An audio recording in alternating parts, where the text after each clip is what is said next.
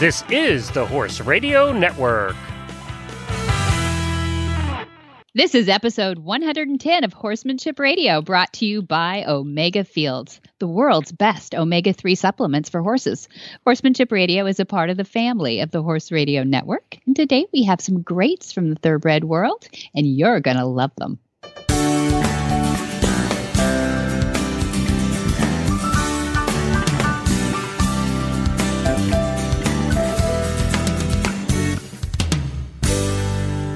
This is Debbie Laux, and you're listening to Horsemanship Radio. Thanks for joining us. Horsemanship Radio airs on the 1st and the 15th of the month. And I have my producer back with me today, Jen. How are you? Hey, I missed a show.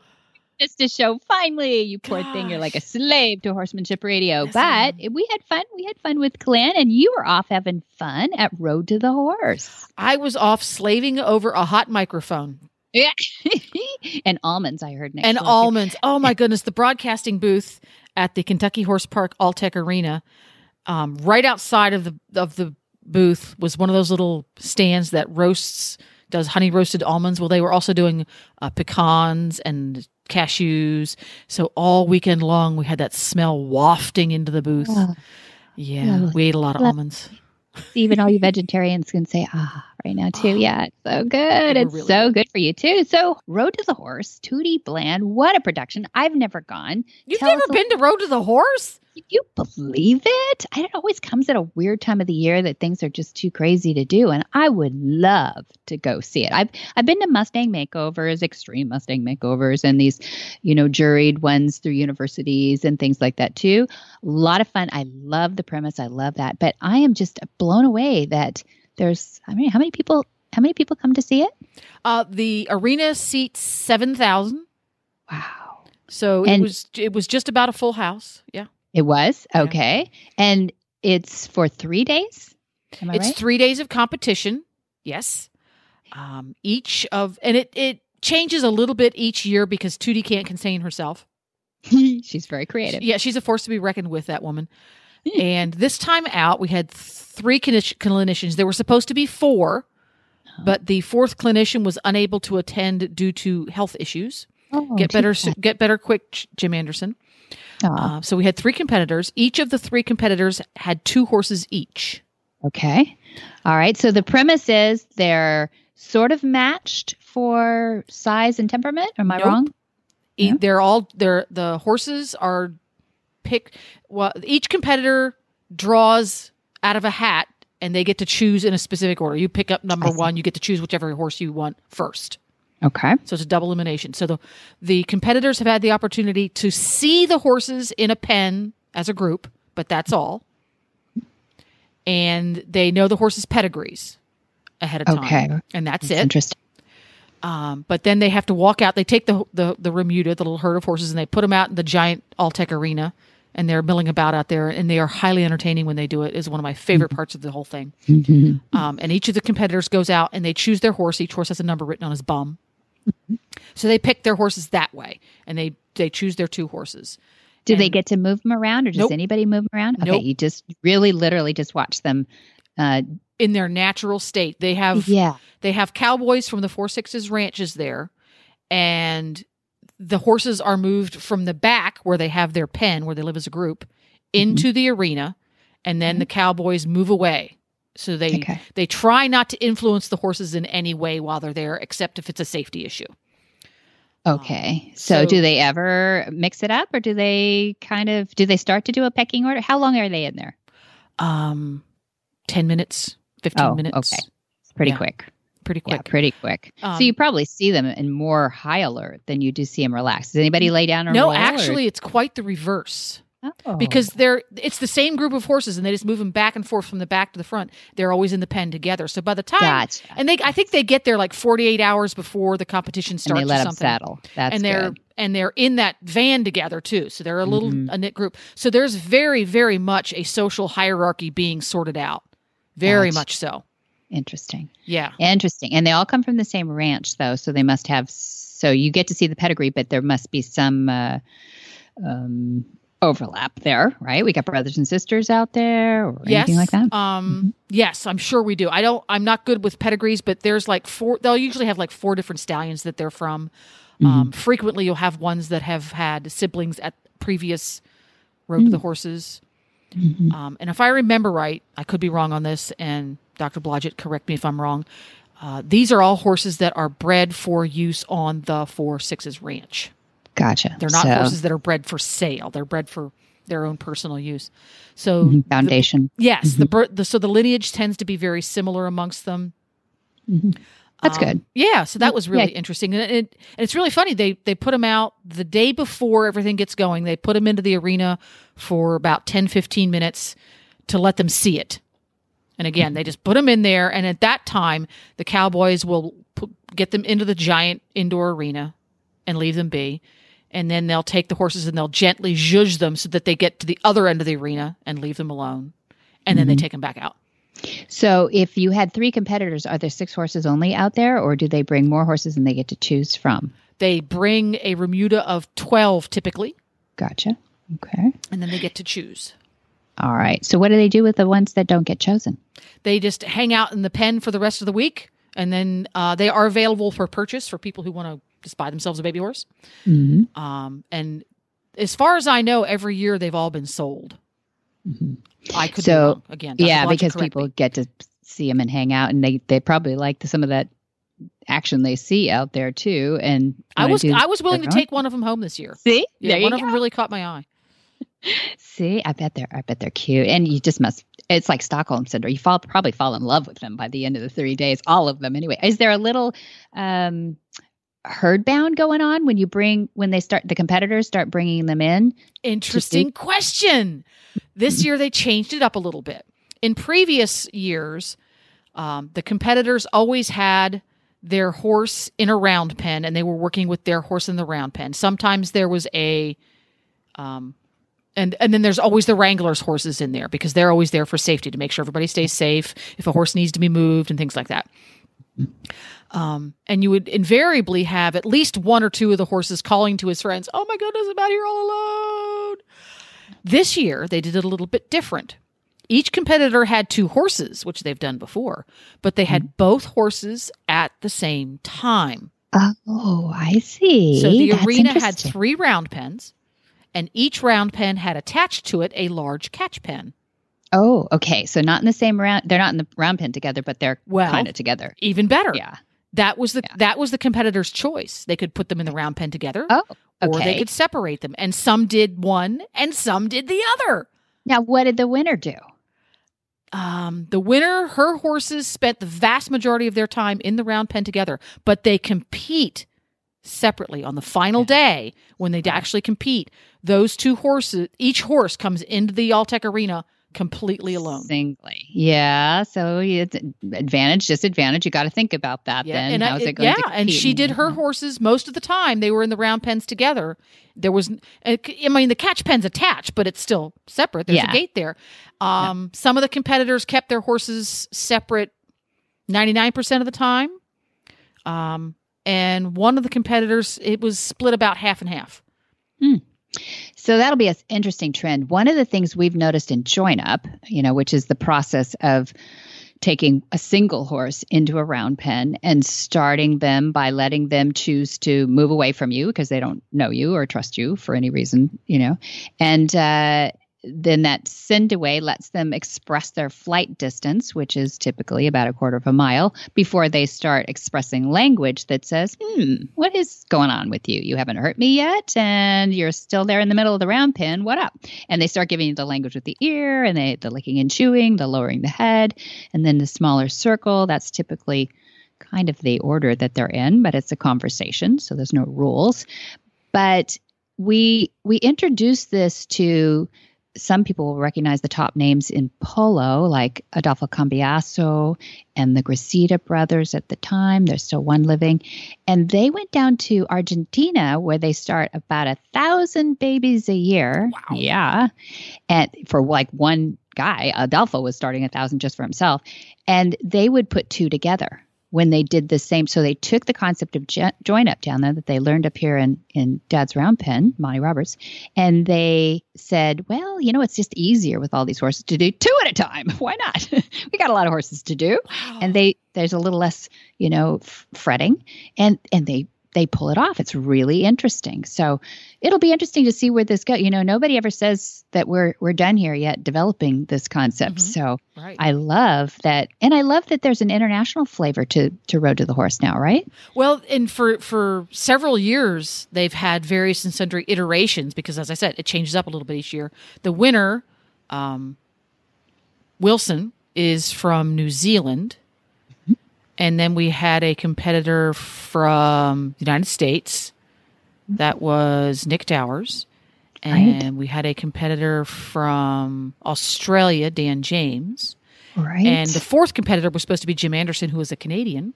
And one year they did teams. They did national teams, and they had 2 people per team. Mm-hmm. And they did it that way. So it is very interesting how we get a very international feel for the entire competition. But it's just... It's a fascinating look at how they're all going for the same goal. They're trying to get that colt to the point where he can be ridden confidently. Confidence on the horse's part, not the rider's part. Hopefully the rider's already confident. Confidently through what they know is going to be a perfectly crazy obstacle course at the end by working with this horse for a total of, I think, 90 minutes. By the time they get to the end of the competition, they've been on the horse they've worked with the horse, not been on his back for 90 minutes. The one horse who was nicknamed Bad Leroy Brown, a absolute crowd favorite. That was one of Nick Dowers' horses. And that horse struggled mightily with the entire process. And Nick did a very good job of taking on that horse's struggle at a personal level and saying, to hell with the competition. I'm going to do what you need to do. And I think he was on that horse's back for maybe 10 minutes by the time the finals came around. 10 wow, minutes. Not very much. Not very much. And the horse did really well. They have to do what they call the obligatory or the rail work. And it's just basically they have to make the horse walk and trot and lope. And they have to have him stop and turn. Really basic stuff, mount and dismount. And he did that pretty well because once the horse's light bulb would come on, it came on pretty bright. But I think he and that horse only went through, I think, 3 obstacles of the 11. That horse got the biggest cheer of the entire weekend. Oh, because so does the crowd get to influence the judges at all? Do you think? I don't know if the crowd does or not. The crowd definitely influences the competitors because it's great when the competitor they're on the clock. They're only allowed to work with the horse for a very certain period of time. They have to give the horse a certain number of breaks for a certain period of time where they completely leave it be and not influence it at all. And if they're running against the clock, the crowd will jump up and down and scream and yell and say, so-and-so, you need to get out of your pen. If they miss an obstacle, the crowd screams and yells and says, you forgot, you have to go back. So from that point of view, they're very influential. They encourage the crowd to scream and yell because the horses have to get used to it. Oh, yeah. That's but whether I have never asked a judge, I should, does the crowd influence you? And I know the judge is going to say, of course not, but to be honest, right? Yeah. Yeah. I mean, if you're here, but I just didn't know if that was like actually part of it. Like, those singing fan shows favorite and stuff. It's not, there's no fan favorite category, but there should be. Yeah. Yeah. Well, I think so because what 10,000 people or 7,000 people know. I imagine it's mostly horse people out in the crowd. What is it? I'm sure it is. They're rabid fans. Yeah. Yeah. I love it. I gotta go. You should go. And for people who say, well, I can watch it online. This year you couldn't watch it online. They only had audio feed from us. They didn't have video feed, but they will make a CD that you'll be able to buy or DVD you'll be able to buy later. But just like and you've been to many large events. If you go to the Kentucky Derby or a World Championships horse show or the World Equestrian Games or the Olympics, when you go to an equestrian competition that has tens of thousands of people like that sitting in the stands going ballistic for their favorite, it's a completely different feel than watching that same event on a television set. Yeah, that's true. That's true. And even just being able to see what that horse is going through up close and as much as you can in a there's something in the air, that whole electricity, energy, the atmosphere. Energy, knowing Absolutely. what that horse is going through at the time is just, can't do it. But it's nice to include the world and have that ability because it'll probably pull more people into it. I'm a little worried about what they're doing over in Europe because they're taking some Mustangs over there. I hope that actually that there is a way that they can really get that feel for it to be able to voyeur, to see into it electronically, as opposed to the expense of taking Mustangs over there, or worse yet, breeding them over there. We don't need to breed Mustangs. We got plenty of them here, right? So, but I know they're not Mustangs. I know we call them Mustang Makeovers in some cases, and that is fun. But you're just taking raw horses, and they can do that over in Europe. But even so, they don't have wild horses, and they don't have them growing up in big areas over in Europe. Right. So there is an angle of domestication that you can't deny, and it's just not that pure language that you see in these. Well, they have in certain parts of Great Britain, they have areas where there are feral horses that are just, it's like, we're not too sure who owns that thing, but that little herd's been out there for 2 generations. Oh, yeah. Yeah. Like there's parts of Europe that do have herds, groups of that still, they've tried to maintain some wildness in them and everything too. There's some in Poland, and, you'll get these even in Germany, there's a couple of herds, but they're not like here, even like you're saying, these are grow up. It was in South Dakota, did you say? They are in the 4-6's ranch, and I should know where that is, but it doesn't matter. I mean, I know it's in the wilds. They have lots of really gorgeous drone footage of the 4-6's ranch. It's hundreds of square miles, and the horses are brought up in the open. Nice. There's not a lot of coddling going on. Yeah. We use some of those. Yeah. We have a guy in the San Ynez Valley. There's a mountaintop above Lake Kachuma here, and he grows up horses up there, and they have to survive. There's cougars, there's snakes, there's, the world is up there. And there's some intelligence level of these horses, like the Mustang. Survival and being out in that open area, the smart ones survive. So I think that's, you say, well, what's really the difference between wild? I know there's the touching and there's being around people as part of it, but it's also that survival mechanism in a horse too, that makes their sensitivities and their reactions to the starting process even more keen. So you could get that from what we might call a domesticated horse, a quarter horse or something. But if they grew up in a mountaintop, they're pretty much as wild as any Mustang you'd find on a BLM facility, grounds. Yes. Horses exactly. Horses that have been bred for generations and raised in that kind of an atmosphere where they foal and they're just left to their own devices, and you end up with genetically, you end up with different personality traits and different learning traits than you would in, for example, racing thoroughbreds. Certain characteristics are irrelevant. So ones that, as a amateur enthusiast, I find undesirable, as a racehorse, it doesn't matter. So that might get carried on for generation after generation after generation. So you have very, very different animals. It's almost like with dog breeds. You have dog breeds that have a strong prey drive, dog breeds that have a strong retrieve drive. They breed those things into them intentionally. They take a specific trait of that all dogs have, and they accentuate that one, and the other ones kind of fade into the background a little bit. We've done the same thing with horses, but when you have horses that grow up as natural as we can get them and still be domesticated horses, that balance of traits is going to, Mother Nature is going to rebalance it a little bit. And you're right. That is very interesting. And I've often wondered if we were to take that same process that they use at the makeovers and grab random horses that are raised domestically in a traditional, mare comes in, mare foals, foal gets dragged in and out of the barn every day with mommy by a little halter, blah, blah, blah, blah, blah, and try to do that same process. How different what would look different with of course it's going to be different. What would look different about it? It would be very hard to be very even for the trainers, right? Oh, you wouldn't be able to do it competitively. It would just be interesting they should do a science trial on that. Just to watch it. Yeah. Yeah. Fun. Well, fun. Thank you for sharing about that. Since I didn't get to go, I'm glad I got to talk to somebody who did get to go, and you were like front and center. So there we go. Come next year. Wear dark glasses and a big hat. No one will know you're there. I don't care if people know I'm there. I just want to be there. Yeah, no. And then you can sneak into the broadcast booth with us.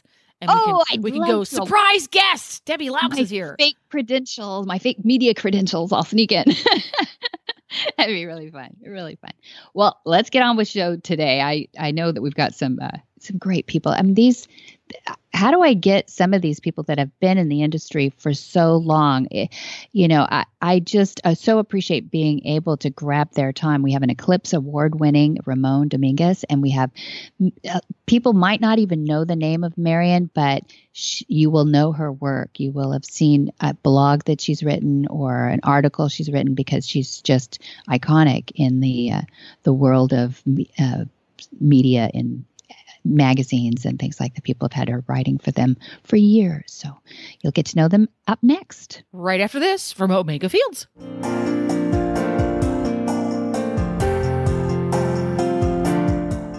Your horse is your partner in sport, in leisure, and just in life. To keep him at his peak performance and optimal health, a solid nutritional foundation is key. Ideally, horses are able to graze fresh, growing grasses, which most closely mimic their natural diet. But that may not always be possible, and we may need to supply some of those missing ingredients in today's diets and provide more functional foods. One component of a horse's diet that is often underfed are omega-3 fatty acids. While more prevalent in fresh forages, harvested forages are lower in omega-3 fatty acids due to their more advanced maturity. Obviously, grasses and legumes have to grow to a sufficient height in order to be harvested, while foraging patterns of horses show great preference for shorter, less mature plants. That's why modern horsemen and horsewomen trust Omega Horseshine to provide a powerful, bountiful source of omega-3 fatty acids for their equine partners. Look for Omega Horseshine from Omega Fields at your local tack and feed supplier, or you can find them online at omegafields.com.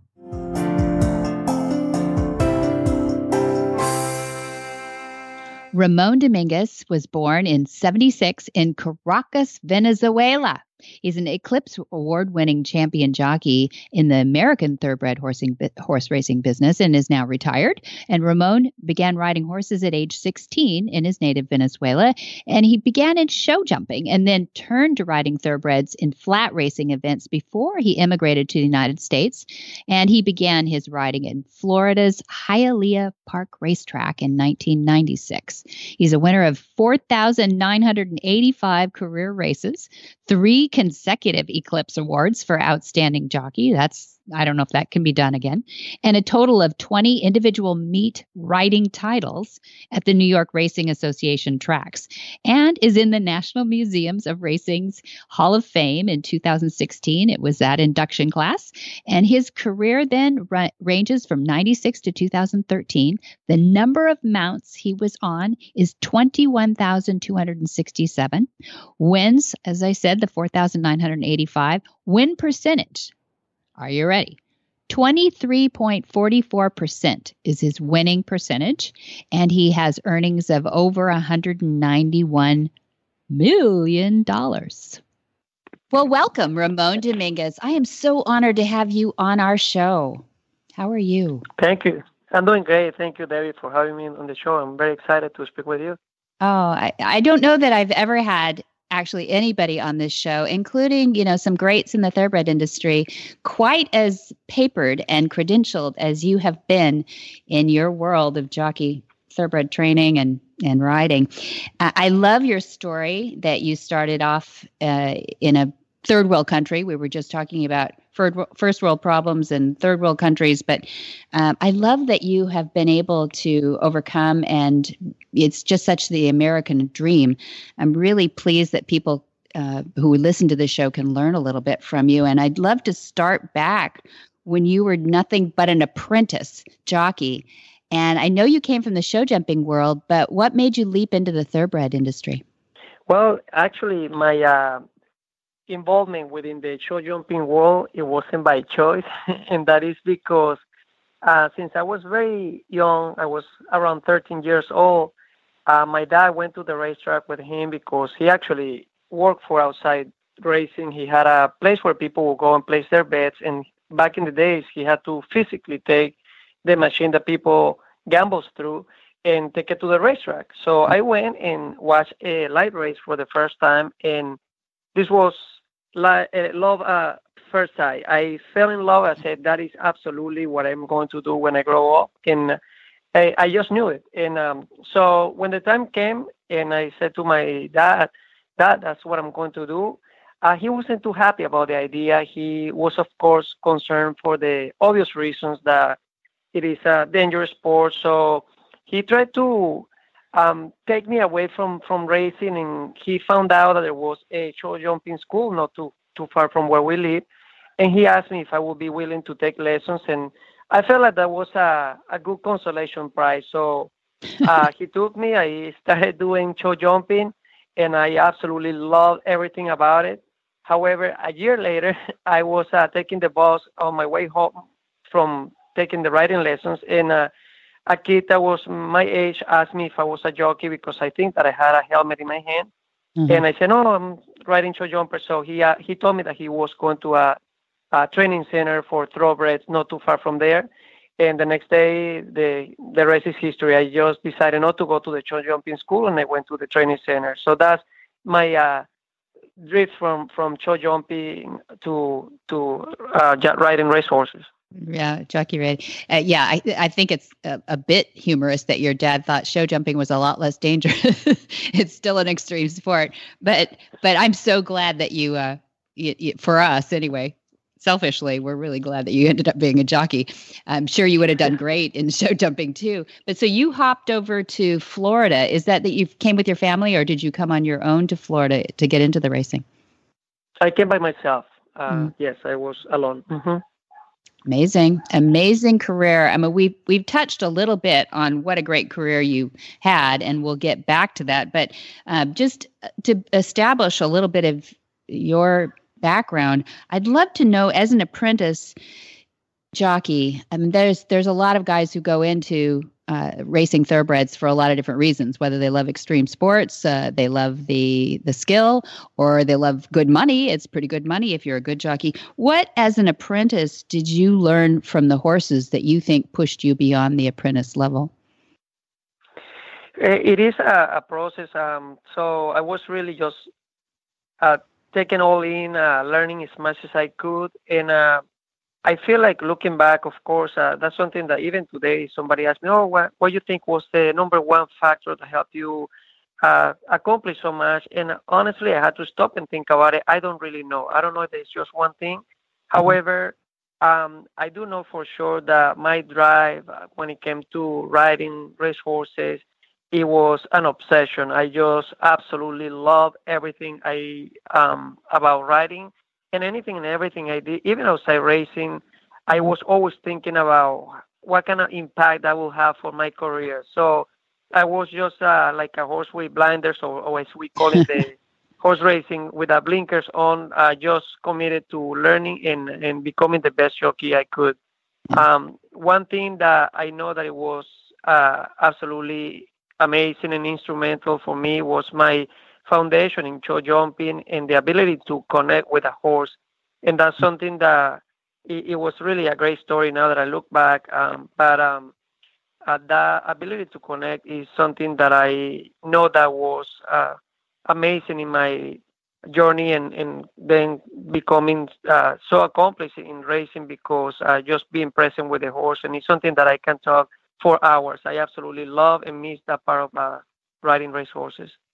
Yeah, so the connectedness with the horse, that's you understanding a horse better and the horse getting to know you a bit, which is hard in the thoroughbred industry because you're off and on horses all day long. And how much time do you have to get to build a relationship with the horse? They get to know you. How did you make that connectedness with the horse? Yeah, and that's a good point that you bring. And it's something that in the beginning, I started riding racehorses, and this communication, if there was any, it was just a very mechanical way of riding. Just you kind of take a look at the program and see where your horse should be, and you just do what you're supposed to do. And however, after years of riding and actually doing well, somehow I tap into really the ability to be present with the horse and connect with the horse. And when I mention show jumping, it's because I remember always hearing my professor or my teacher telling me to keep contact with the horse, and that meant to have just enough pressure in the reins where the horse could feel my hands and I could feel the horse's mouth. So that's something that continue, and I feel like I was able to take it to a very high level where there will be things that for those who are listening and have any experience in the back of a horse, they will be able to understand maybe to some degree. But things like coming out of the starting gate and the horse will be very eager to go forward. And I just will, for example, in this case, apply pressure in their mouth and just be steadying like just very, very quiet. I wouldn't even move at all. I actually, in some cases, wouldn't even breathe. And the fraction of a second that horse will get my response, because unlike what most people think that the horses, when you get on their mouth, that you're slowing them down. Yes, you're slowing them down, but that's actually one of the worst ways of really reprehend a horse. A horse do not like when we are in their mouth. So while I'm applying this type of pressure, eventually the horse may just let go of the pressure that he's also applying on the bit. But the moment that he does that, I simultaneously will let go of the pressure a little bit. And if he also senses that and he slows down a little more, that's exactly what I wanted. And I will also let go of the pressure a little bit.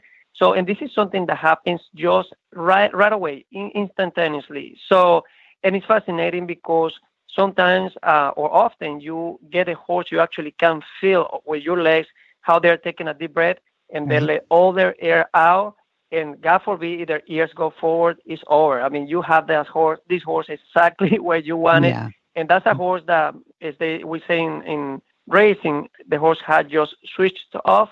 So he is very calm now, and he's just reserving all his energy to the end when you need him to really run fast.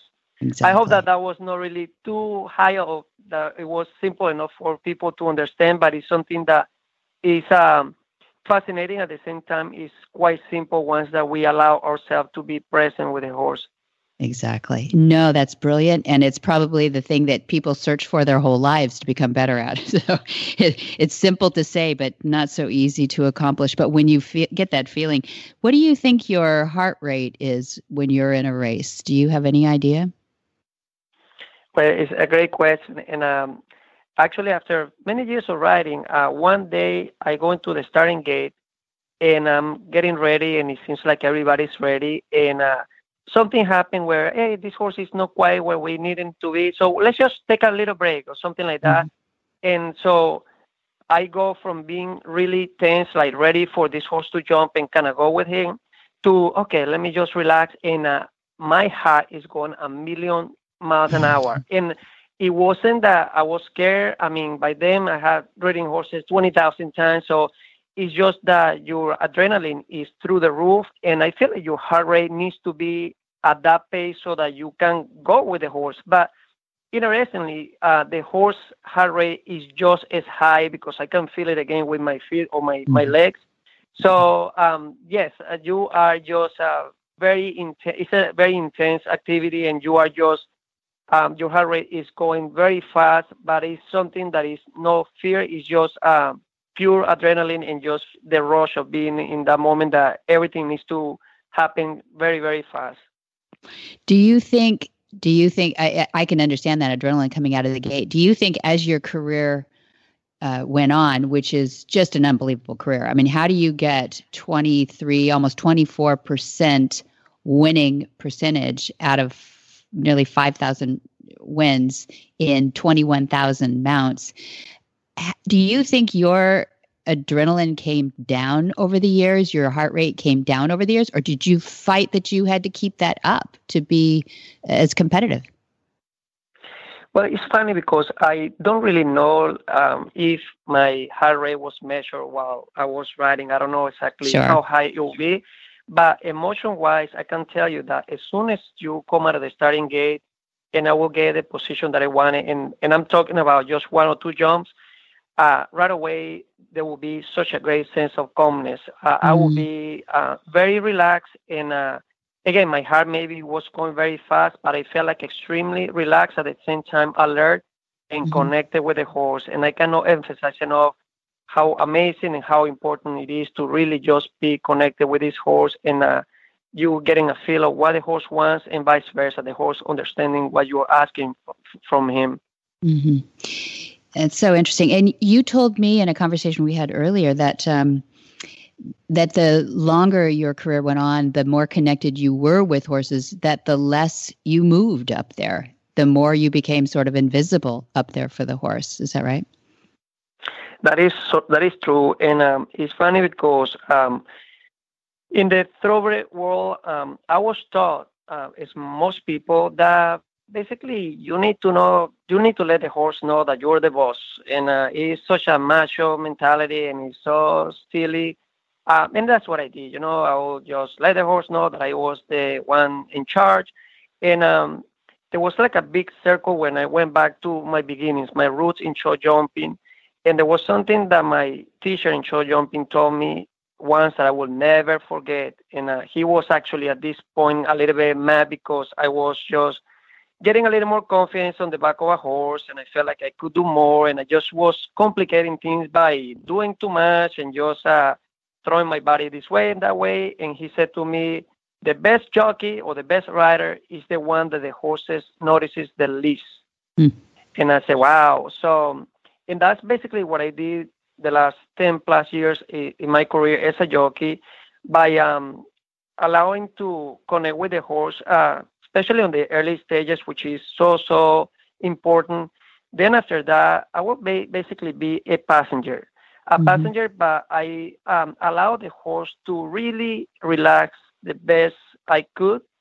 And then the horse will just be going on cruise control, so to speak, and just waiting for any signal. Now, this is the key here, and what is so great, that signal didn't have to be something very noticeable. It will be maybe just increasing the pressure in their mouth, which at this point, when you're hitting the last part of the race, it's actually a sign, I want you to go forward, and you do some smooch with your mouth, you make a little bit of noise, and they respond to that very well. And in many cases, I didn't have to move my hands at all, or even use the riding crop. If anything, just tap them on the shoulder as a sign of, okay, I need to go forward. And that was it. So it's so awesome and so fulfilling when you get the most out of a horse, yet asking very little.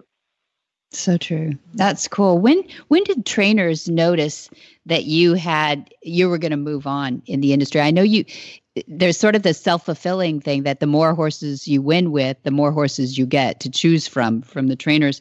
But there must have been a moment that you kind of remember back from trainers where they started to put you on better horses. They started to give confidence to you that you were going to be, their top pick. Do you remember? Yeah, and honestly, I don't think that there was just one moment that was defining whether, I'm going to quote unquote make it or not. It was a ever evolving process where one thing that I was known for and I'm proud of is that I rode the horses at the lowest level with the same passion and the same drive than I did with the horses in the big races. So why was that important? Because while I was in my beginning stages in riding these low-level races, because it's really all I could get at that point, I was able to improve the performance of the horses and win races here and there. And people will take notice. And then, of course, that led to riding better horses. And eventually I was given the opportunity to ride one or two good horses. And then I won my first big race. And then that kind of opened the credibility where the horseman, whether it was the trainers or the owners, at that point it was easy choice for them to put me on their horses. And of course, simultaneously I was learning, so I was fulfilling my engagement correctly. And before I knew, I was riding good horses on a frequent basis.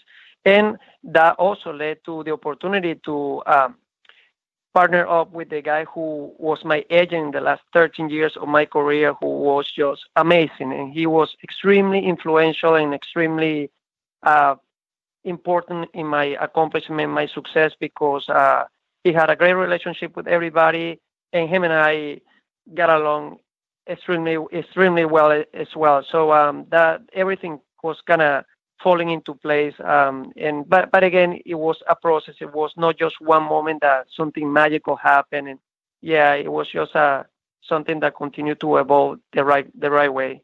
Right. Yeah. And your agent's name is Steven? His name is Steve Roshin.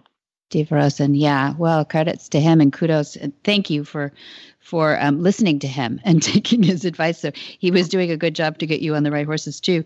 So is there a horse? I'm thinking of the horses again that, you leapfrogged on in your career. Do you remember any horses that you had the greatest connection with? They don't have to be the greatest horses necessarily, but I mean, Dad remembers his favorites, and they're from different worlds. He had Johnny Tivio, was his Western reining horse that he still believes is one of his greatest accomplishments, and he was a little barb horse, part Mustang, probably, And then Lomitas, which was one of the greatest thoroughbreds and still is producing some of the greatest thoroughbreds on earth. He just thought he had a connection with him as a greatness thing. He just seemed to hold royalty in his blood. Do you have horses that stand out in your mind like that? Yeah, absolutely. Actually, too many to count, but I know. Yeah, there are maybe three right now that I come to mind quick, and one is a horse that I actually won my first Breeders' Cup race, which is a high-level race.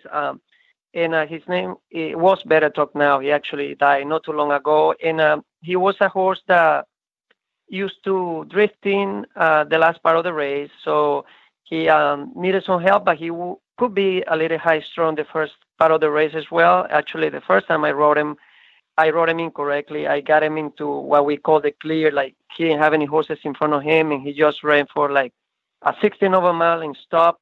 But from that, I learned, and he liked to actually be behind horses and wait, and just make one move. So we had some great connections and great victories throughout the years.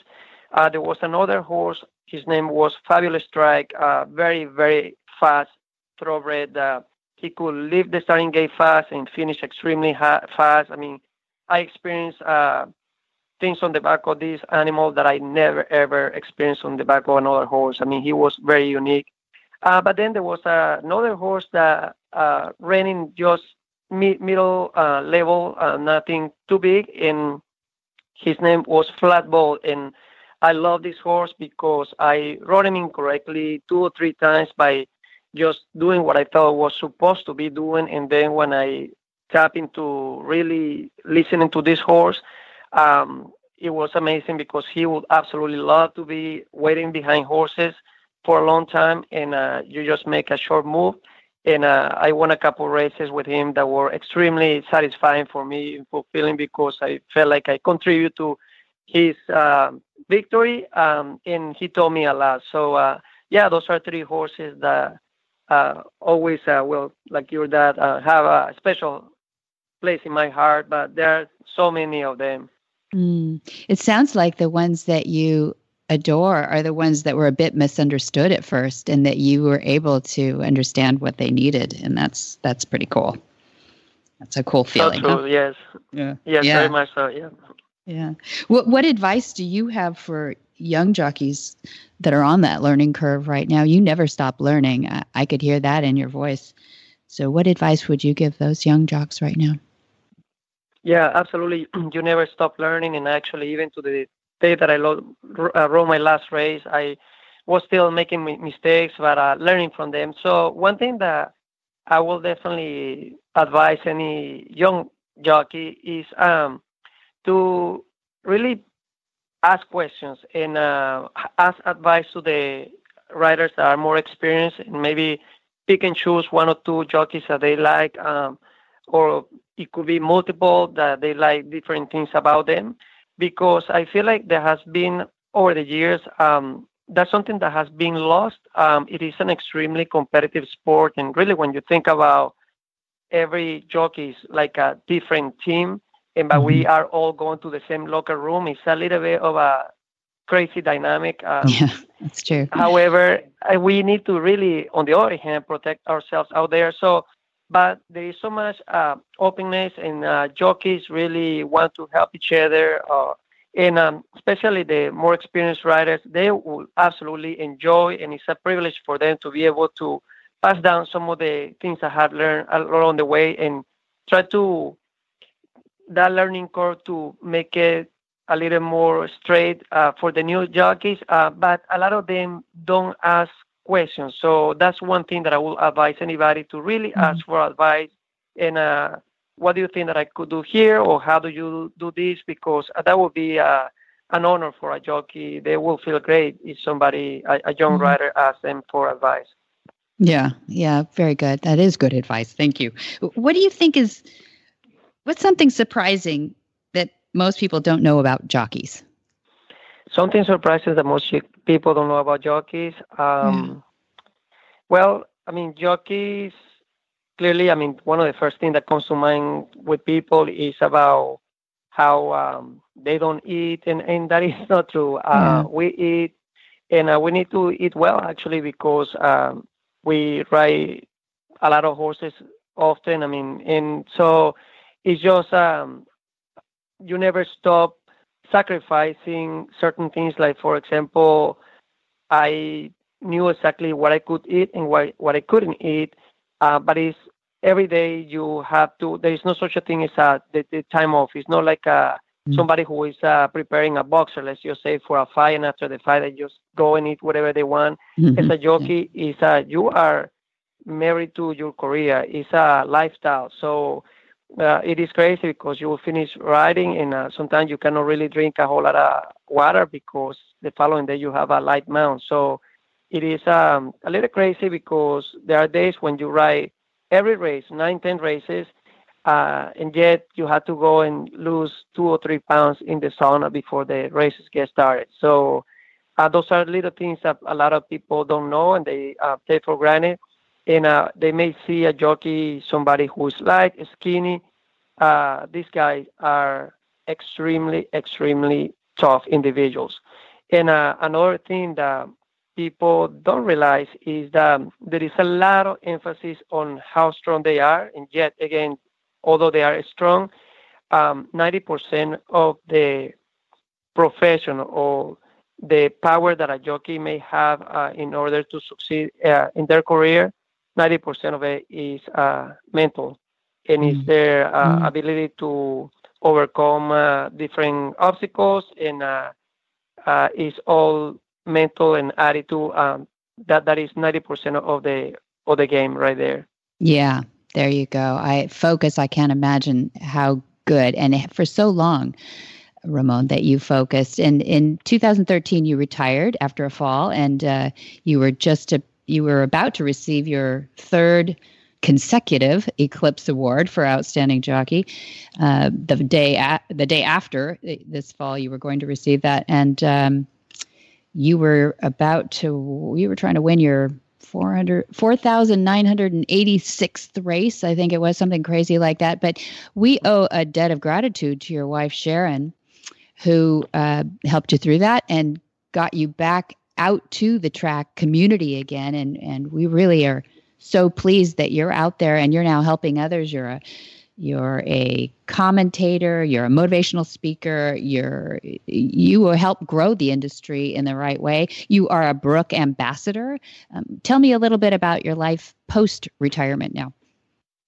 Yeah, no, life is great. I mean, for one thing, not only do I continue to be involved in racing in different capacities, and I do absolutely, like you say, owe it to my wife, because if it was up to me, going through this grieving period as I was in the beginning after not realizing I wasn't going to ride anymore, it was difficult for me to go to the track, but she forced me to go to the track, and I'm so glad that she did because I had a great time and I continue going. So, and now I had the ability to catch up with life and enjoy time with my kids, something that it was a little bit difficult before because I was riding a lot. And yes, I'm excited about many other things that are taking place and just enjoying life from a totally different perspective, but equally big as it was before. Well, we thank you for sharing a little bit of that story with us today. You're one of the most articulate people I know in the thoroughbred racing industry, hands down. And I just so appreciate the direction that you've taken your life in and the help that you're giving to an industry that really could use some heroes. I appreciate you. Thank you, Debbie. It's a pleasure. It's a privilege to be on the program, and I hope everyone enjoyed and understood what I was trying to say regarding the connection with the horse, and just gave them a short view of the beautiful sport of horse racing. Yes. Yeah. So we'd love to have you back if you'll come. Absolutely. Just tell me when. Wonderful. Wonderful. All right. Thank you for joining us on Horsemanship Radio. Hi, Carol Herder here, president of Cavallo, home of the world's most trusted and popular hoof boots. You know, one of the most interesting parts of what I do is the many horsey stories I get to hear. Most of them are really uplifting. Some are stories of challenges, and a few are downright sad. Recently, a wonderful woman took the time to approach us at a show to share a story about her horse who went down in quicksand. It started out as a really scary story. We were holding our breaths, waiting for the outcome, and it turned out wonderful. They winched the horse out relatively unscathed, albeit, a little traumatized, and everyone standing around were super amazed that he still had his Cavallo hoof boots on. Scary story with a good ending. Another testament to Cavallo. If you don't have a pair for your horse, it's time. Cavallos are easy to put on, easy to take off when you want to take them off, and they stay on. They stay on in all terrain. Cavallo, the world's most trusted hoof boots. Marion Altieri is a Saratoga-based writer and editor whose career is focused on horses, horse racing, and rescue and advocacy. She grew up riding American quarter horses on her cousin's farm in rural upstate New York. Her mother took her to the races at Saratoga for the first time when Marion was only 4 years old. And in 2018, that will mark her 58th year learning on that historical rail around the racetrack. Her voice and passion for women's roles in horse racing brought her to an alliance with the New York Racing Association in 2013 when NYRA, the New York Racing Association, sponsored her radio show, Philly Racing Radio, on a regional station there. Together, NYRA and Marion made history, as she was, at the time, the only female anywhere who hosted her own racing radio show and was a solo hostinista. Well, welcome, Marion Altieri. I'm so happy to have such a great storyteller on Horsemanship Radio. How are you? Well, Debbie, I am so excited about being on your show because, oh my God, I mean, this is a thrill for me, beyond being thrilled. I'm delighted. I love it anytime I get a chance to exercise my vocal cords on the radio because somebody a long time ago made the mistake of telling me that I had a hot voice for radio, so I like to drop my voice a half an octave. And there you go. But to get to do it with you, I'm such a fan. Oh, I mean, I love Wendy Malick, and to be like I'm on the same show that Wendy Malick was just on. Oh my God! I mean, you have so many people who are real famous people in racing, in the horse world. So, gosh, thank you. Thank you. I've been really lucky to have a forum with these guys. But, the thing is, we all love horses. That's the appeal, I think. And it's really fun to get people together in the same spot and get you out from behind a keypad and a typewriter and whatever you're using these days, too. You just have such a storied history of storytelling and articles I've read. I think I must have read articles probably long before the Equine Info Exchange, where I caught up with you on some beautiful articles that you've written there. But I got to thinking, I don't even know where to start with you. There's so many so many contacts and connections that you've made, mostly in the racing world, I think. Am I right on that? A lot of thoroughbred based. Indeed, thoroughbred and Arabian racing. Okay. I'm very blessed in that I've been a thoroughbred racing fan for, it'll be 58 years this summer, since I was 4. I started riding quarter horses that same year, and my mother took me to Saratoga Racecourse, and I've been hanging at the rail there since I was 4. But then 9 years ago, I met the wonderful Arabian racehorse through, well, I think it courted me. I think the breed courted me. And I've come to have some wonderful communications and friends there. In fact, this July at Breyerfest at the Kentucky Horse Park, they actually called me back in September and asked me to put together a seminar and a celebration around Arabian horse racing, because their theme this year is Off to the Races. Fun. So, yeah, so that's going to be a blast. That's going to be great fun. And some of the biggest people in Arabian racing from all over the world actually are coming in to participate in what we're doing. So I'm excited about that. But yes, the thoroughbred world has been part of my contact list for half a century. And I'm not that old. I have purple hair and I'm very cool. You know? No, you still got a lot of energy left and a lot to do left, I'm sure, too. But we'd love to explore a little bit of your firsthand on Penny Chinnery, some of these wonderful horses like Cigar and John Henry. And I don't even know where to start, Marion, but I'd love for you to jump in there and tell us your favorite story first. My favorite story has to be about Penny. God rest her soul. The world is a sadder place because she's no longer standing on it. She left in September. Mm-hmm. But before that, in 2003, through a very strange series of circumstances, she and I met, and she became my mentor. I was living in Westchester County, New York, which is the county that's just north of New York City, the Bronx, north of the Bronx, and attending an Episcopal church there. And one particular Sunday, and that's another story in itself, but I shan't bore you with it. I realized that my vocation, the reason I was put on the planet was, yes, to write, but to write specifically about horses and racing. Because for 20 years before that, I had been writing about whoever would pay me. How to keep your houseplants alive while you're on vacation. There you go. Things like that. So on a Sunday, June 22nd, 2003, I said, okay, I'm supposed to write about horse racing. And I think there's a lot to be said when they say, you put it out there, because the following Sunday in coffee hour at this Episcopal church that I attended, a woman who never gets her facts straight came up to me and said, did you know the secretary gave $1 million to our church? And thinking that she was probably, crazy. And because it's Pelham, the town in which this church is located, is a wealthy little town, and a lot of wealthy people live there. So I turned to her and said, you mean like the secretary of the UN? And she said, no, the horse. So I went home, looked up secretary.com and dropped them an email. The next day at 5:00 in the evening, my phone rang. And in those days, we had answering machines, actual pieces of machinery that you could screen, as they'd say. And this voice said, hello, this is Penny Chinnery calling from Lexington. And before she could get Lexington out of her mouth, I grabbed the phone breathlessly and said, hello. Well, it started out with, I don't know if you know anything at all about the colleges called the Seven Sisters, but I graduated from Mount Holyoke, which is the oldest of the Seven Sisters. Penny graduated from Smith, which is the largest, and they happen to be 7 miles from each other.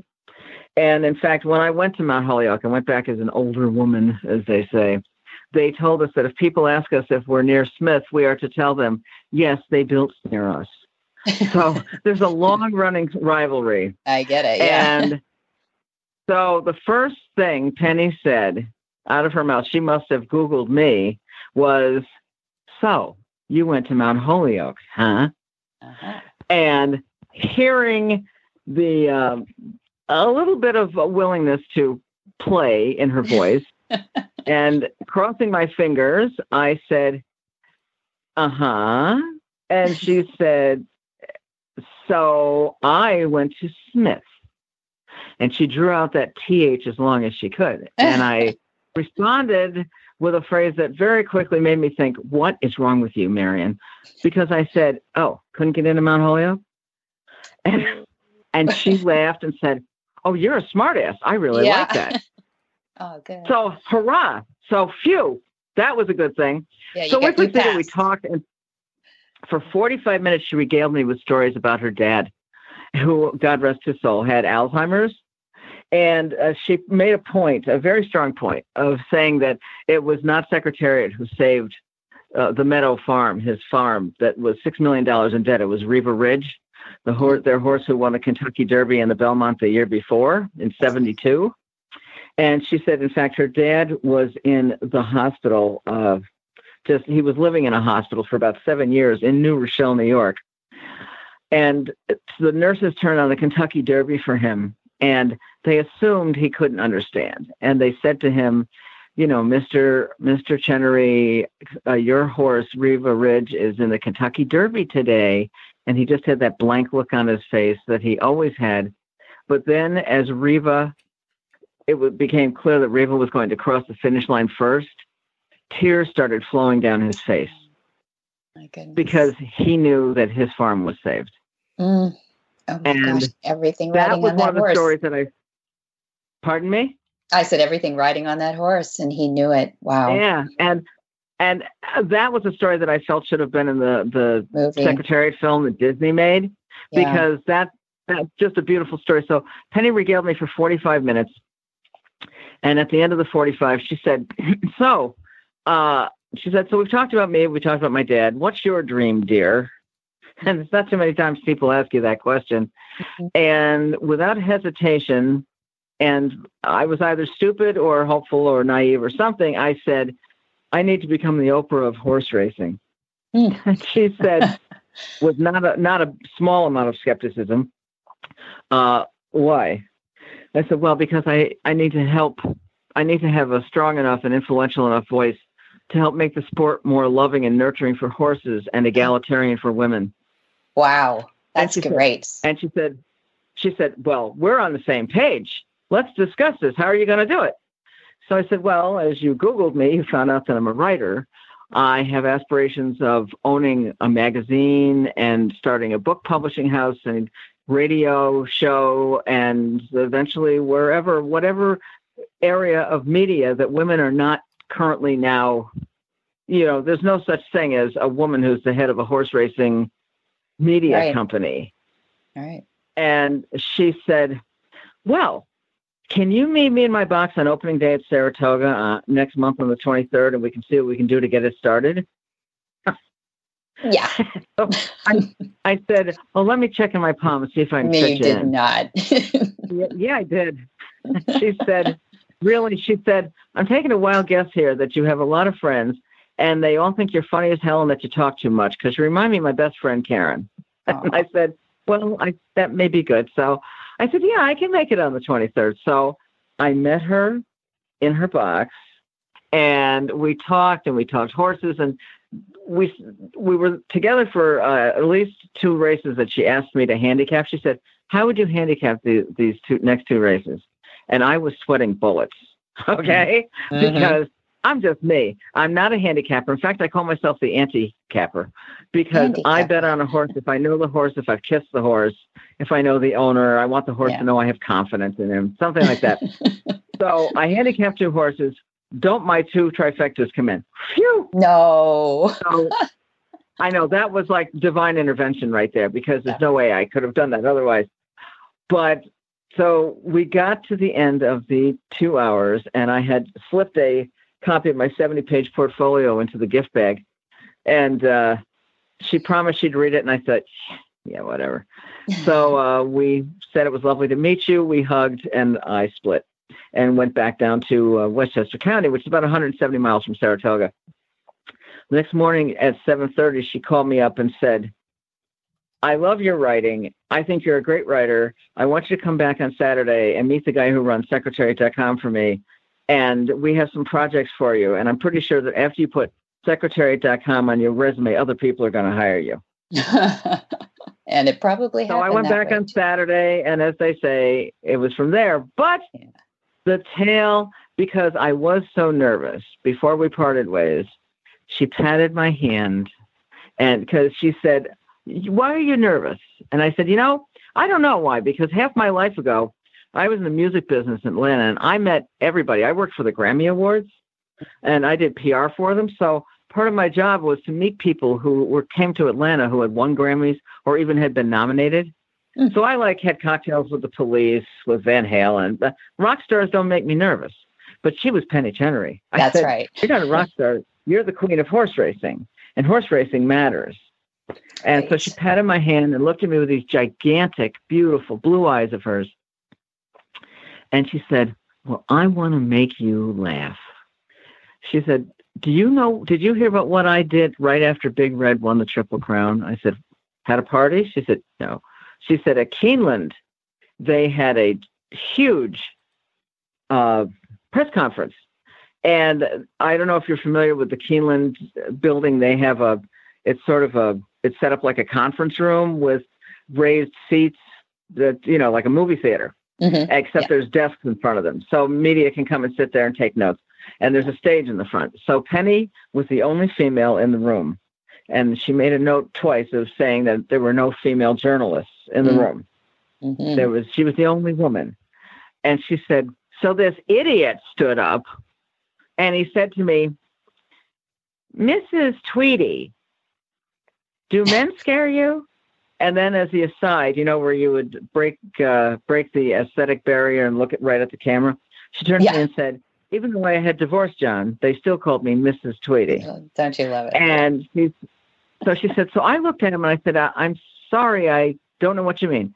He said, "Well, you're the only female in horse racing." And she turned to me and said, apparently he forgot about people like Alaire DuPont, Elizabeth Arden, women who've owned horses like in the 40s and 30s. So she turned to him and said, "You know what?" She said, I'm not the first woman to be involved in horse racing." And he said, "But I want to know, do men scare you?" And she looked at me, and then she looked at him, and I could see her staring out into that audience of 400 males. And she said, "So I said to him, screw the men. I've got the horse." Yeah, exactly. And I laughed my butt off. And I said, "Oh my God, I want T-shirts and bumper stickers. With that. Read that. Screw the men. I've got the horse. Penny Chenery, 1973. Not so. I love Penny because everybody, and she was the soul of gracious, American upper crust, totally in Westchester County, New York. I mean, you see her in those shift dresses and the bouncy blonde hair. Right. And she looked very much the role that she was. But underneath it all, she was, in fact, her business partner, Leonard. She was. Her business partner, Leonard Lusky. I saw Leonard in September when he was up with Secretariat's jockey Ron Turcotte and Jean Cruguet, Seattle Slews. And they both came to Saratoga for an autograph signing thing in September. And Leonard told me it was the week after Penny had died. And he said that he had felt badly about staying with this commitment with the guys because she had just died. But her children all said, "Oh, no, this is good. It keeps Penny, our mother's life alive and her memory." And he told me that he had been, I want to say it was ESPN, that the night Penny died, they had called him. And they said, "We've heard that she had said this word." And he said, "Oh, she likes cigars and bourbon too." I mean, he said Penny was real, and she was. Penny was real. So she's the person who gave me my start as a writer and communicator in the sport of horse racing, and I will be eternally grateful.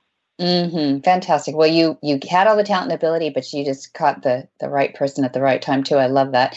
So much in life, isn't it, Marion? So much in life is timing, but it's showing up. So, and you did show up. I would love to hear a little bit about John Henry too, or Cigar. I don't want to use you up all today because you've got some stories up your sleeve that we'd love to have you back too. But give me one of those, John Henry or Cigar. You have personal relationships with these horses, so I want to know. Yeah, I mean, I had personal moments with them. I'll do John Henry. I love Cigar, but the John Henry story would probably make a lot of people go, "Oh, she's full of crap. That's not real." But it was. It turned out to be 5 days before he died in 2007, and I didn't know. Of course, I didn't know he was going to be euthanized. He had been very sick. He had been colicking, but he went back and forth. He was having bladder problems, but I decided to go visit him at the Kentucky Horse Park since I had some business there. So I stopped in to see him, and he was eating with the ferocity of a sailor on shore leave. His whole one wall was packed with Sweet Timothy. And he had his head buried in there, eating his face off. And then he would dip his head in his water bucket and drink deeply. And that was how he lived. I mean, John Henry, as you know, was the meanest horse who ever drew breath on this or any other planet. He was just mean. I mean, he turned on everybody. Yeah.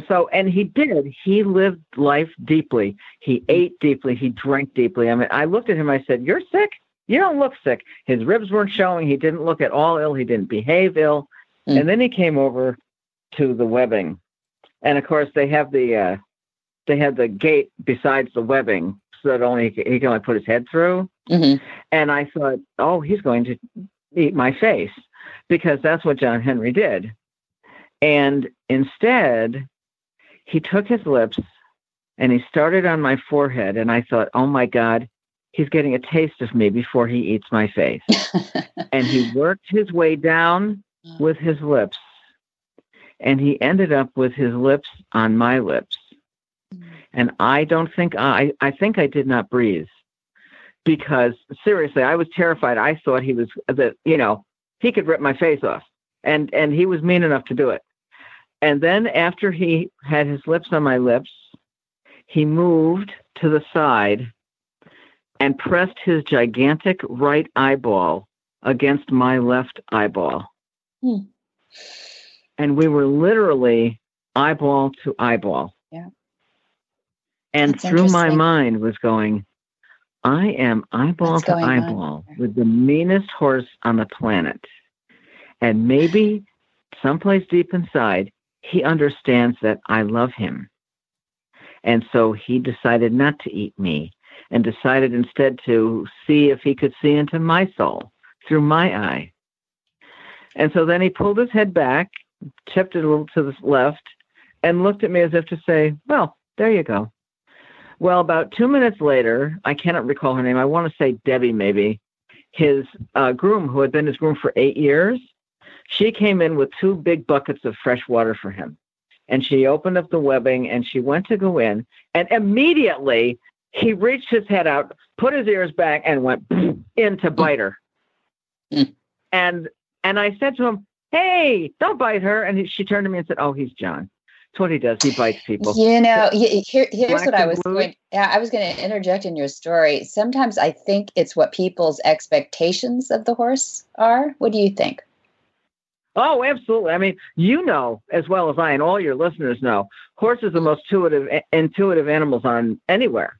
I mean, a horse feels fear. That I am convinced personally, and have been for years, that most horses who bite, when people go, "Oh, don't touch that horse, he's a biter." Well, it's because you keep telling him he's a biter, right? Yeah, I think really you give up the bite. I mean, we should remind listeners too, he was a gelding, so this isn't that typical stallion testosterone thing going on. He was a gelding. No, he was a gelding, Not putting anybody down who handled them. It's just their expectation. Right. And you're right about horses reading what we expect, because horses are herd animals and prey animals. And so I'm pretty convinced that if I approach a horse and I'm terrified of him or her, well, that horse is thinking, "Oh my God, she's afraid of something. We're prey animals. Exactly. There must be something to be afraid of." Right? That's right. So then the horse goes and puts the ears back and is ready to attack. It's that if I'm giving off fear, then the horse is thinking, well, we're all part of the same herd. You're afraid, so I'm afraid. Congratulations. But if you approach the horse right. Yeah. I agree. So if you approach the horse with compassion and understanding, the horse goes, oh, we have a good vibe here. Mm-hmm. I mean, the fact that horses trust any of us, we being predators and having eyeballs in the front of our heads, is amazing. Right? Mm-hmm. I mean, the fact I agree. We're predator and prey. It's a crazy relationship, isn't it? It is. I mean, and that's one of the things that astounds me about horses is they are such enormous animals, and yet the majority of them are so gentle. That they have these gentle, I refer to heart. The emotional heart of a horse inside is so kind. It's predisposed to being kind. And I think that that's part of being a prey creature, is that when the whole world could be out to get you, if their eyeballs are on the front, you want to be as kind as you can to those who are part of your herd. You want to nurture. And I just think it's amazing that horses can look me or you or anybody who's a human being and think, okay, you're potentially a predator, but you're being nice to me, so I'm going to go with that. You haven't hurt me yet, that's amazing. So I guess I'll trust you. Yeah. I think that's amazing. Yeah, I think so too. And Dad, Monty Roberts, likes to say something like, sometimes I think they think, this is great. I have my own private predator with me, It's like a protection. Absolutely. And that's my own private predator will go out and get the other predators who would try to hurt me. Exactly. Well, Marion, it's so much fun to talk to you. We should do this again. We should do a regular storytelling around the I was going to say campfire, but for us, it's more like around the track. So stories that would be around great. the track. I would love that. You have so many other stories. We'll have you back. People will be dying to hear about Cigar, of course, because we've teased that one now.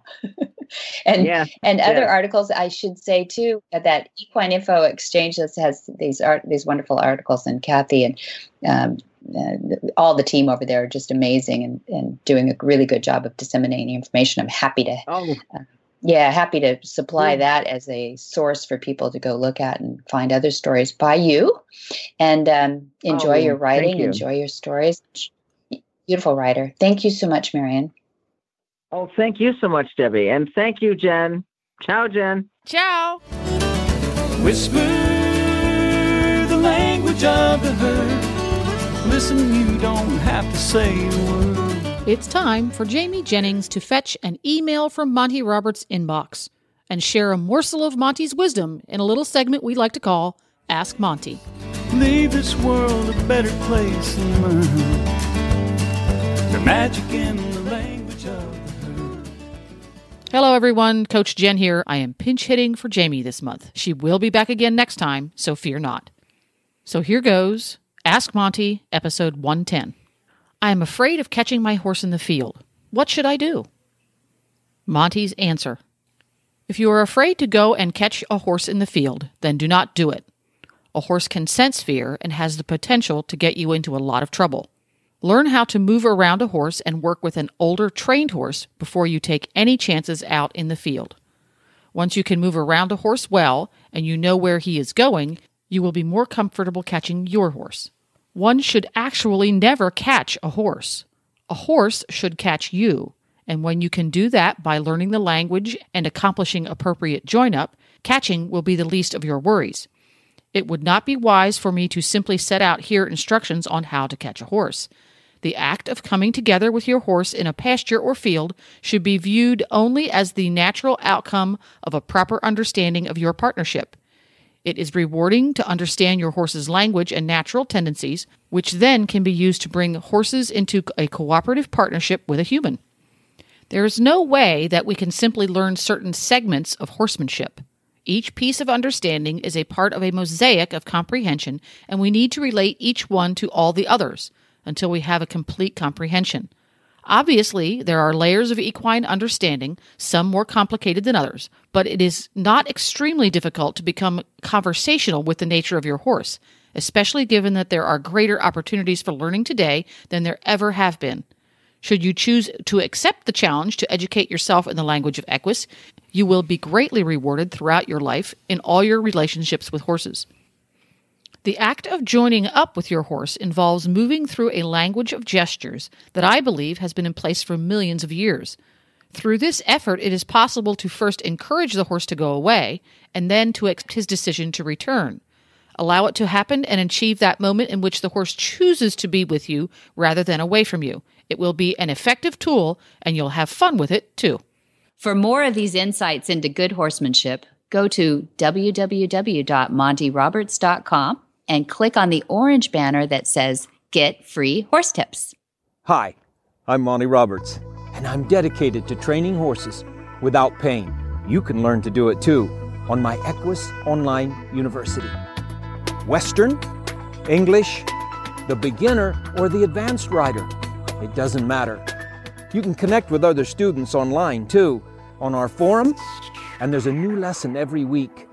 It's a lifetime of learning for you on my Equus Online University at montyroberts.com.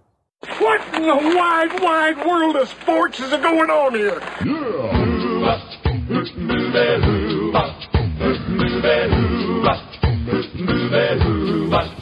Where in the world is Monty Roberts? Monty is looking forward to meeting some new friends, two-legged and four-legged, April 21st, 2018 at the West Coast Dressage Convention in Thousand Oaks, California. May 23 and 24, 2018, the Movement Symposium and Certified Instructors Meetup in California. May 25 to 27 is Horse Sense and Healing in USA. And July 23 to August 3 is the Gentling Wild Horses courses at Flag Is Up Farms. Then August 6 through 10 is our iconic Monty Special Training at Flag Is Up Farms. We started that in 2006. It goes way back. Wow, I didn't know that was been around that long. That's great. So each show, I ask you about things that are going on at Flag Is Up Farm and in Monty's calendar. Mm-hmm. Horse Sense and Healing. Mm-hmm. Give me the Reader's Digest, the Twitter. Give me the Twitter description of Horse Sense and Healing. I only get 140 characters. Horse Sense and Healing is amazing. We had worked on a documentary and finally launched this as a program in 2010. And we started off calling it Horse Sense and Soldiers after the name that Discovery Channel put on the documentary that they made.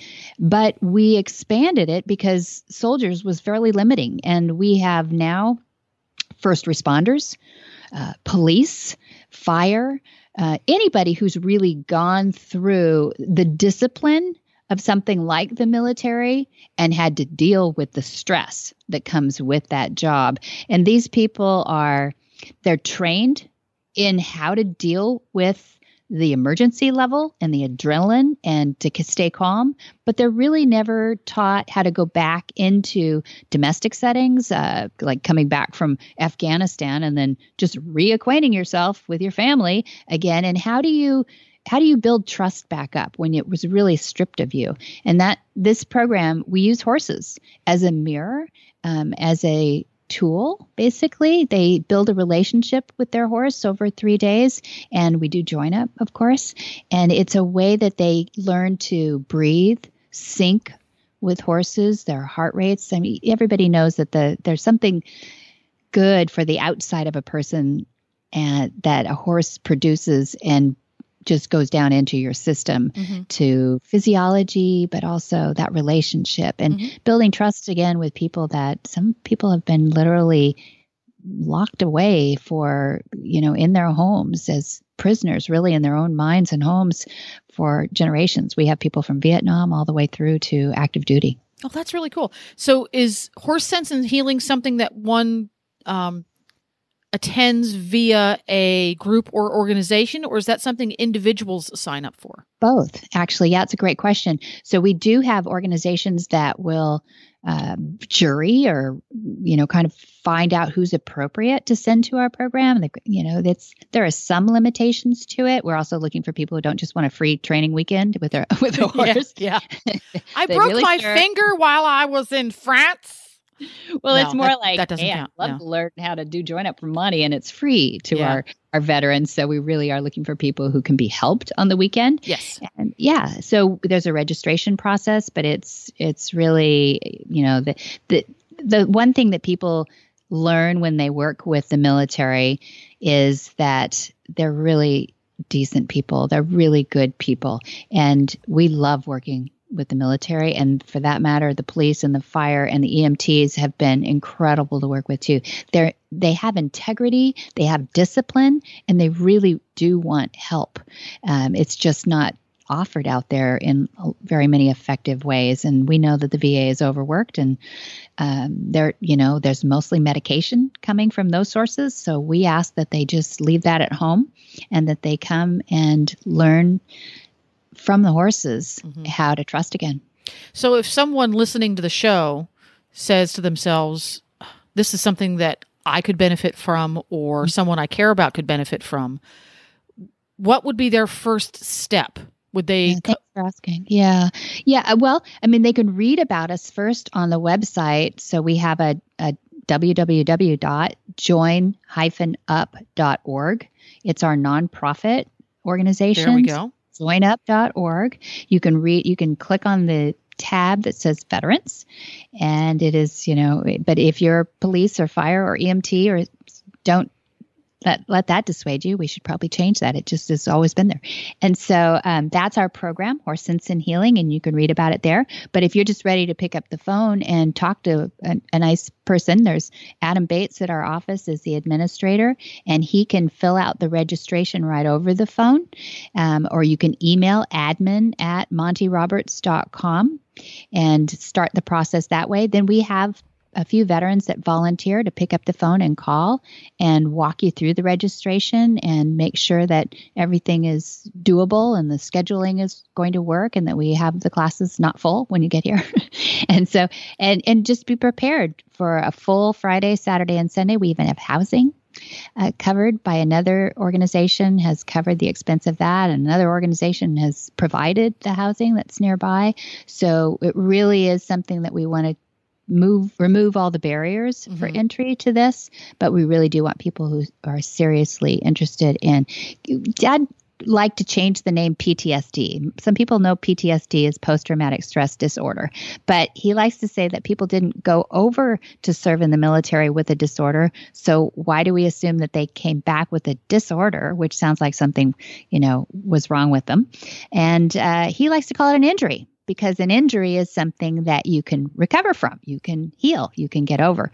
So we call it PTSI. So if somebody is seriously considering doing something about post-traumatic stress, then they should give us a call or send us an email. There we go. Join-up.org. There we go. It. Well, if you couldn't get all of that into your memory banks while we were chatting about it in your earbuds, you can go to MontyRoberts.com and find all this great information. If I remember right, on MontyRoberts.com, you can also find your way to Join Up. Yes, there's can. links there. They're all connected to each other. No worries. Or if you're a phone caller, you can give them a call there at Flag Is Up Farms. It's 805-688-6288. And for details about today's show, go to horsemanshipradio.com, and there we will have links and photos and more information about today's guests and topics. And we love your feedback. I can't talk today. It helps us make the show better. Follow Monty Roberts on Facebook by searching Monty Roberts. Look for the one with the little blue check mark. That's the official page. And if you like to live your life 140 characters at a time, you can follow Monty Roberts on Twitter. His handle is Monty_Roberts. And get the app. Don't miss any of the shows on Horse Radio Network. Go to your app store and search Horse Radio Network for Android or iPhone. Download the app. It's free and easy to use. Or you can use your favorite podcatcher, or you can subscribe via iTunes. Take it away, Debbie.